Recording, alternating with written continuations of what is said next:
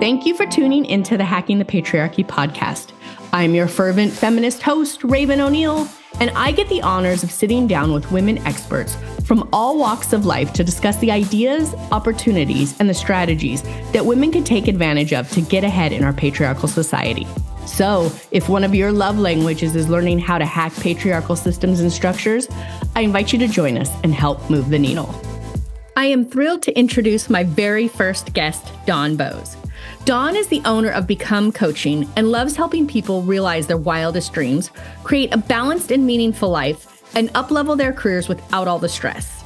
She's spent the majority of her career in the education and wellness industries, gaining experiences in areas such as burnout recovery, wellness, and career coaching. While consulting and career coaching are her primary job functions by day, Dawn also enjoys traveling, learning new things, and trying great food. Let's come together and offer Dawn the warmest welcome. Welcome, Dawn. I'm super excited to have you joining me today. Thank you so much for having me. Yeah, absolutely. I'm so excited to jump into this topic because this is the very first episode, and we're going to dive into all the things around feminism and the patriarchy and the topic of interest. Are you ready to dive in? Yes, very excited. Awesome. I think a great starting place is to really look at feminism and the patriarchy and what that definition is. And maybe not the textbook definition, but what is the overarching vibe we're going for with those words? My favorite definition for feminism that I saw on a Facebook post actually was that feminism is the radical belief that a woman is something other than a doormat or a prostitute. And I hold the belief that feminism, it means that women and men are equal. Not that women are better than men, not that men are better than women, but we are equal in education and government and the law. And in that way, it also juxtaposes with how we have treated women in the past. And so some of the pushback that I've seen is the belief that when women get rights, it will be taking rights away from other sectors in society, but it's not a zero-sum game. It's just saying that I have the right to show up into these spaces without the belief that my gender is going to get in the way of me understanding the concept or showing up fully and equally able to contribute in all spaces. Yeah, I love that zero-sum game. Absolutely. So with that in mind, these ideas of feminism and the patriarchy, even bigger on the patriarchy side, and kind of societal structures, do you feel that men and women show up different in the world based on these structures? I feel like that is really culturally specific. So if we take a look at what our culture here in the US has defined as feminine and what cultures across Latin America or in Asia or in Africa define as feminine or feminist, it's really different. And so I think being able to speak about how men and women show up in the world, I think it's really hard to say outside of that wider cultural context what that could look like or what that should look like, or how people show up in those spaces feeling like they're able to contribute in the way that they want to. Certainly in the South, because we can't forget that we are located within the context of North Carolina right now. I do believe that women and men show up differently, but I believe from years of education, like working in education, seeing and working with kids as young as 5 all the way up to college level, the way that men and women show up differently is a learned behavior and one that changes over the lifespan. Oh man, there are so many ways we can take this conversation with you covering that. So this topic of this podcast is literally hacking the patriarchy. And we talk about the things women can do to get ahead, to maybe have it easier, all the things that might come with being a woman in a patriarchal society. And you just covered that here are these things that were brought up in and all of the different things environmentally, culturally that might affect how you show up in the world. How might we hack that? How might we change that perspective so that women can show up fully without some of the bias that they were raised in?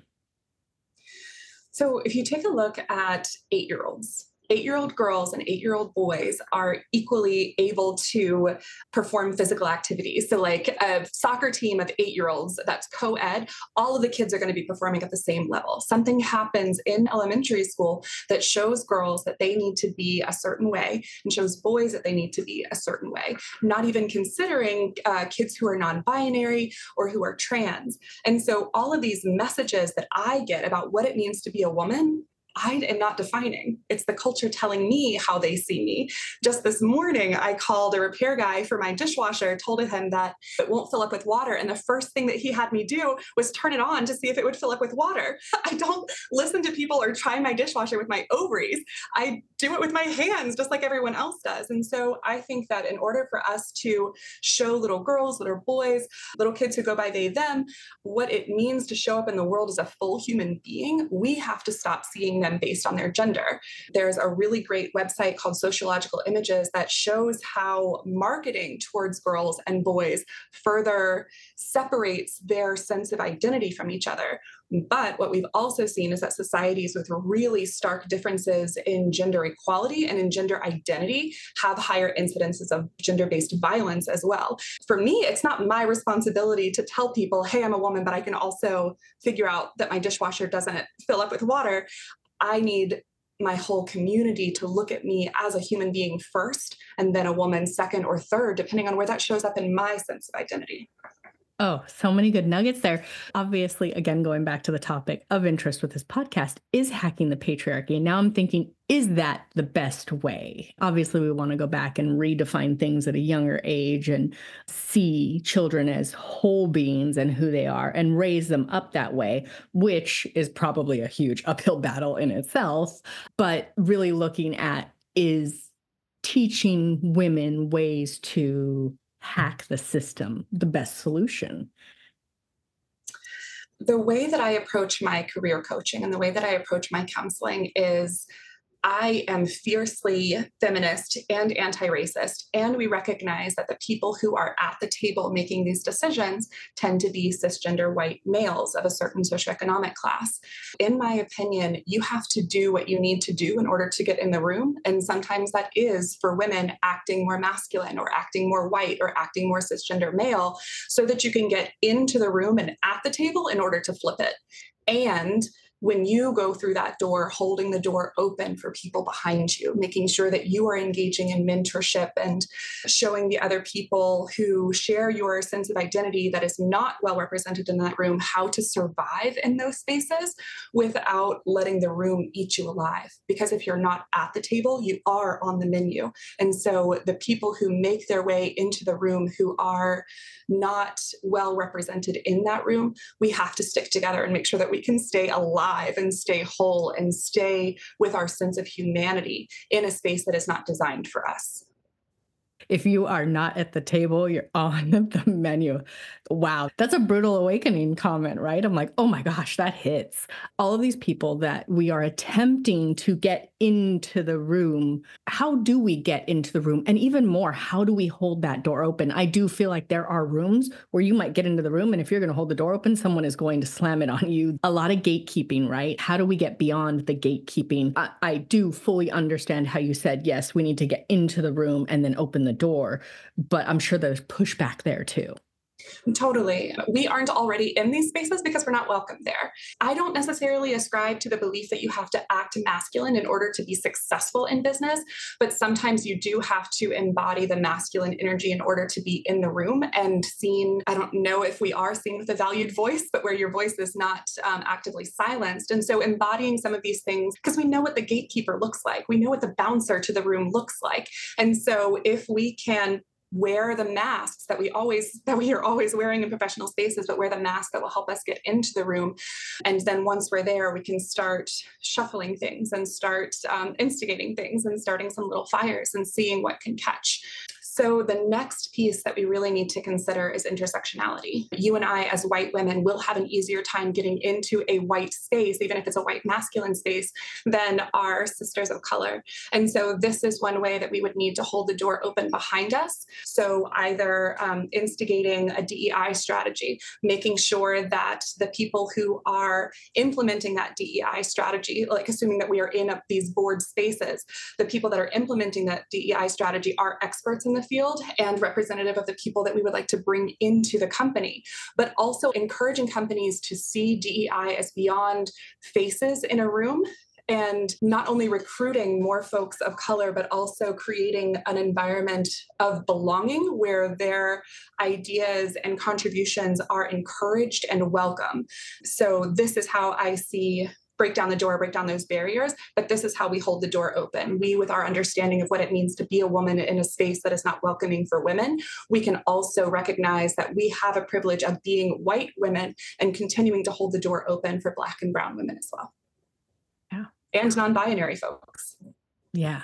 I love this because what I just realized, I had an epiphany, is that we are literally introducing Hacking the Patriarchy, and we are talking about the very first hack to the system. I was like, oh, it's a nice little fold in. You also did mention in that previous comment about DEI and also the rooms that we can get into. DEI is currently getting a fair amount of pushback. It's become very polarized.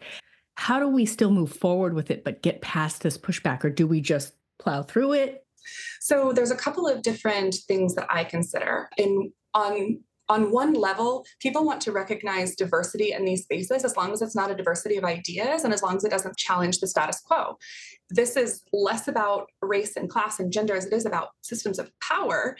And if your whole boardroom looks like you and you believe that they all share an identity, you're going to believe that they're going to be in line with what you want the company to be or how you want the company to grow. And you will only invite other faces that don't look like yours as long as their sense of thought is aligned with yours. As a teacher and as a social worker, and as a white woman from North Carolina who comes from North Carolina for generations, I no longer care whether or not people are racist or not. We need policies that protect people and that enforce diversity, equity, inclusion, and belonging and active anti-racism. Yes, I say let's flip tables and let's push it through. I am not interested in waiting for someone to come along, and I'm not interested in waiting for hearts and minds to change because from experience, they don't. So I personally am all for let's enact policy that promotes human rights, that promotes equality for everyone, regardless of your identity. And we as white women also need to remember intersectionality and the various identities that people hold, not only with race, gender, sexual orientation, religion, language of origin. We need to remember intersectionality while we are promoting equality for everyone. Yeah. I love that. You made so many points there that I want to make sure we dive into. The things that really stuck out to me is that those things aren't going to change because DEI to some of these companies and some people is, again, it's just like a mask. Mm-hmm. I want you to look a certain way, but I don't want you to think a certain way. Or I want you to think a certain way, but I don't want you to look a certain way. And it's in the name of doing it so you can say you did it, but not actually doing the work. Or right, it's a badge. Yeah. Mm-hmm. But then you talked about policy, which to me, I was like, oh, policy. But policy to me is I see like years, like it just takes forever for policies to enact and to change. So what other hacks might be out there? I think about times when public pushes back. Perfect example, I don't eat at Chick-fil-A. That's one way I personally boycott. But what about other ways, other hacks? We're obviously not going to change some people. We're not going to change some companies. Let's not focus our energy there. Let's work on some policies. But if that's slow going, what are other ways we can hack the system? I love that you started off with boycotting because I think we forget. So North Carolina is the instigation point for the sit-in movement. And the only reason why the sit-in movement succeeded was not because all of a sudden these restaurant owners realized the error of their ways. It was because it hit them in their pocket. And this is absolutely a way that consumers and the public have a lot of power. And that is where we choose to spend our money and where we choose to spend our time. We can't forget that right now as well, we have a monetary economy, but we also have an attention economy that has gotten quite a bit of attention with documentaries like The Social Network and that kind of thing. So where we spend our time, where we spend our attention, and our attention in terms of ad space. So who do you block? Whose ads do you block on Twitter, on Facebook, on Instagram? And then boycotting and leveraging the money that we have in choosing who we buy from. But the other thing that I think is really important to remember is that politics only moves slow because there are people who are invested in showing that the system doesn't work because that benefits them politically. So in North Carolina, for example, We voted for Obama for the first time in 2009. And I believe it was 2012 when the Supreme Court showed that North Carolina had with surgical precision, gerrymandered the state to make sure that the Republicans could stay in power. So we currently have a Democratic governor and a Republican state Congress and state government, but that is not reflective of the people who live here or their interests. While policy might be slow, I think it's slow in the same way that these boardrooms are slow. People are gatekeeping, making sure that they put on this star sticker of DEI where we hire people who might look differently, but the ideology stays the same because that is what maintains the status quo. So I think definitely boycotting, choosing where you spend your money, choosing where you spend your time, and also recognizing that our politics are moving really slow intentionally because there are people with vested interests in keeping the status quo the way that it is through gerrymandering and through things that should be illegal. Yeah. I don't want to take this too far down the political hole. I'm like, that is a whole other episode all to itself. Let's look at some hacks in regards to people outside the community. So obviously there are the gatekeepers, there are all of that. There are those of us trying to open doors, get indoors, doing all the things. But then there are also all of the other allies, all of the other people that are hopefully, ideally, in allyship for each other, especially when it comes to minorities and other marginalized groups. So what kind of hacks let's not even call them hacks. What are innovative ways outside of what we've already covered that allies can support each other? I think so. One of the most important things that I remember learning about is that when we hold identities of privilege, we are not giving voice to the voiceless because people are not being silent, they're being silenced. If we find ourselves in position of the mic, we need to pass it. We need to create space on the stage, space in the room, space in the boardroom for folks to speak because they are speaking. We're just not listening. So in terms of us being allies to other folks who are marginalized in these spaces, I think being aware of whose voices are being heard, whose voices are not being heard, whose identities are present in those spaces, whose identities are not, and making sure that we first, as individuals, are leading by example and looking for and listening to voices that are different than ours, not only in visible identity, but also invisible identities, differences in ideology, differences in belief and religion and perspective. You had just talked about they are speaking, we're just not hearing them. They're not silent, they're silenced, which I think is so important when you're thinking about, again, let's just use the boardroom, for example. You've got the gatekeepers, status quo, and there's no effort to change or move it forward. But then you have the people that are advocating and attempting to get voices heard, and they're doing the work. If there's no work around, and you're not making any progress, do you leave it and put your efforts elsewhere? How do I take a step forward? There's just too much going on. And I'm like, how do I make an impact when I'm stuck in analysis paralysis? I think this is a really good opportunity to remember the difference between the zone of excellence and the zone of genius. There is something that you're really good at, and then there's something that you are really good at, and it refills your cup. And we are not all going to be good at everything. And so in the spaces that you're in, making sure that the doors are open for other people, making sure that you're aware of who is there and who isn't, but in your spaces, making sure that those of us who do have the right to vote do vote, and holding politicians accountable. So it's not just vote blue no matter who, it's making sure that the people who are on the ballot are worthy and deserving of being there. But I think that this is a really good opportunity to step back into the idea of what masculine energy and what feminine energy is in this space, because the idea of pushing through and being really active and not really listening, this is how I've come to see this more like active masculine energy versus the feminine energy, which allows you to be in flow, allows you to grow, and allows for a sense of breath. It is not a coincidence that men in our culture die much younger than women. And I do believe that part of it is staying in that sense of hustle, staying in that sense of striving without giving yourself, your spirit, your body a place to rest and a place to recognize where that zone of genius is and leveraging that. We really want to focus on working smarter, not harder.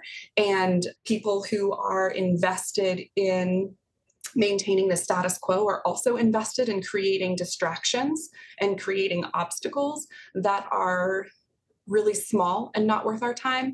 And so for me, it takes a deep sense of inner knowing, which has to come from rest. Because if your car has some funny noise or some light comes on, you can't just keep driving it or pretending like it's not there. You have to pull over so that someone can take a look. And so this is where I see for myself, if I'm recognizing that I am getting close to burnout, or if I'm striving or pushing beyond what I'm able to do, I need to pull over so that I will be more effective. No one wins if I burn out and decide I'm a white lady, I have quite a bit of privilege in this society, I'm just gonna not focus on this anymore. But no one wins either if I try to become a martyr and try to push my way through in spaces where I am being actively distracted and given some sort of treat that I think is an easy way through, and I'm not able to show up in my zone of genius, enacting the work that I am best suited to do towards a world of justice and equity. Oh, I love it. That was such a good analogy. So true, to pull over. Okay, getting back to the Hacking the Patriarchy podcast, this is going to be season 1, which is based on career. So leaning into the way we exist as women and that feminine energy in our careers and learning some hacks. How can we take that, use that, toss it, all the things? What might your initial thoughts on hacking the patriarchy and career look like? And what might be your top 3 recommendations, not even diving into the subject matter, because all the other guests are subject matter experts in each of the steps of career that we've decided to cover. Just being that first guest, what are your 3 hacks? Absolutely. So the old adage is still very true. It's not what you know, it's who you know. I feel like women get stuck in this idea of, I have to continue to up level, I have to continue to upskill so that I can prove that I'm worthy of being in the room, because we forget that the door has been slammed in our face in order to maintain the status quo. In the vein of it's not what you know, it's who you know, networking is the most important thing that you can do to get that next position or to up level in your career. And so networking is also something that women in our culture are really attuned to, because we're really good listeners. We're really good at reading the room. We're really good at reading the other person that we're talking to and finding ways that we can give back while we're simultaneously asking for other connections in the industry or job that we want. So number 1 would be networking. And number 2, I would say, is something that I learned from the Conscious Leadership Group. And this is listening for that whole body yes. The economy and the job market that we're in right now is super stressful, but knowing where you are best positioned to be, where you're best positioned to highlight and showcase your skills, is going to feel a little queasy as you listen to your body, which again is something that women are in our culture are much better attuned to than men are. So listening for, do I have any doubts about this? Am I able to breathe through it when I think about this next job opportunity, whether it's a promotion or a career shift, or whether you're jumping back into the workforce after a pause for folks who have been stay-at-home moms, and then listening to your gut. What is my intuition telling me about this? In our culture, we don't value intuition as much, and men value it even less, but it can save you so much headache and so much work if we lean into that whole body yes. So number 1, networking. Number 2, listening for the whole body yes. And then number 3, remembering that women are fiercely powerful. We don't have great examples in our culture of the goddesses that they have in other countries and other cultures and other areas in the world. But there's this great book called The Alphabet and the Goddess, where it talks about humanity's shift from being a goddess-based or having goddess-based spirituality to a more like patriarchal, even within our religion and in our spirituality. And some of the more ancient goddesses were complete badasses. They were fierce, they were strong, they were warriors, all of these things that we currently attribute to masculinity. And we as a culture have shifted into, oh, women are weak, you're just receptive, you're just a good listener. But we have all of these aspects of us. And if you think about Hinduism, for example, one goddess has several different faces where you're not only the goddess of like learning and knowledge, but you're also the fierce goddess that is often depicted as a monster, because all of these things, all of these aspects are part of what it means to be a human being. And so we as women in this culture need to remember that all of these are aspects of ourselves that can be called on at any time in order to best help us meet the demands that the situation that we're in calls for. Oh, I love it. Networking. What was the second one? It was networking. The whole body, yes. And remembering that you are a goddess. I can't believe I forgot the whole bodied yes. If it isn't a hell yes, it is probably a no. Love those three. Is there anything that we didn't cover yet that you really feel is pertinent to this conversation that you want to make sure we dive into? I think it's really important to remember that while women are coming into our sense of power, we can't forget that men also have a right to be weak. They have a right to lean into their feminine energy without us shaming them as well. Men get a lot of shame from performing behaviors that tend to be attributed to women, and women also contribute to that. Right now, in one of the big global conflicts, we're talking about the child mortality rate, but we forget that children need parents too, and children need both of their parents. Even if you think about the Titanic, something that's maybe a little bit less controversial, the push was to save the women and children. But oh my God, during those times, did those women need their men because they weren't allowed to work outside of the house? Sure, because men made those rules, but kids need both of their parents. And we as women need to also create space for men. And this is why I don't ascribe to the belief that, oh, this needs to be a feminine only space. I believe that there has to be room for men, because if not, we're going to continue to contribute to the feelings of resentment, the feelings of being pushed aside. And that is going to make the men who are still in these spaces dig in their heels more and close more doors because they're afraid of getting kicked out of these rooms. We as women are used to holding space for our families, holding space for society, literally keeping whole societies alive by being the ones who raise children and bake bread. Like a society would collapse without that. And so recognizing that we don't have to force ourselves into these spaces, we are already these really powerful beings. And because we know ourselves and because we know our worth, we don't feel threatened by the men who are in those spaces, and we create space for them. Oh, I love it. What I heard there, which I used to hate hearing that when other people are like, what I'm hearing you say is there's a whole lot of balance in that statement, a whole lot of balance, because it's so true. Like you pointed out, leaning into feminine emotions, or what we consider feminine emotions, I should say, leaning into that. But there's also on that other end, society pushes them, man up, be a man. So striving for balance. And then again, striving for balance, even within ourselves as women, the children we raise, the society we bring up, just kind of a balance. It's not a zero-sum game. It's not me versus you. It is, let's find a balance. Yeah. And the only way out is in. In order to dismantle these systems of oppression, we have to look inward first and find all of the spaces, and to be humble enough to recognize that when we grow up in a patriarchal and racist society, there must be spaces where that has kind of gotten into our subconscious. And so with that sense of humility, we'll be able to listen to people when they say, hey, that was machista, like what's going on? Or hey, that was racist, what's going on? So that we can continue to grow and evolve, because what we see in the outer world is a manifestation of our inner world. And for me, the most important thing to do, yes, also act, but make sure that you're dismantling the patriarchy from the inside out. Oh, I love it. Okay, we can't do anything else. We have to end it there because that was too good. So if our listeners want to learn more about you, want to connect, how do they do that?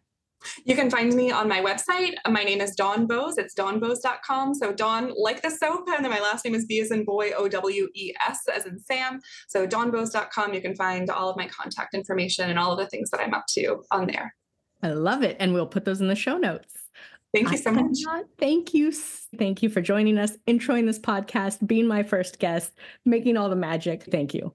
Thank you so much. I'm really excited about this project that you're doing, and I can't wait to hear all of the other guests that you have on.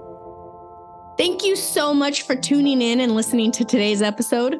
For all the juicy deets on this episode, be sure to check out our show notes or give us a holler on Instagram at Hacking the Patriarchy Podcast.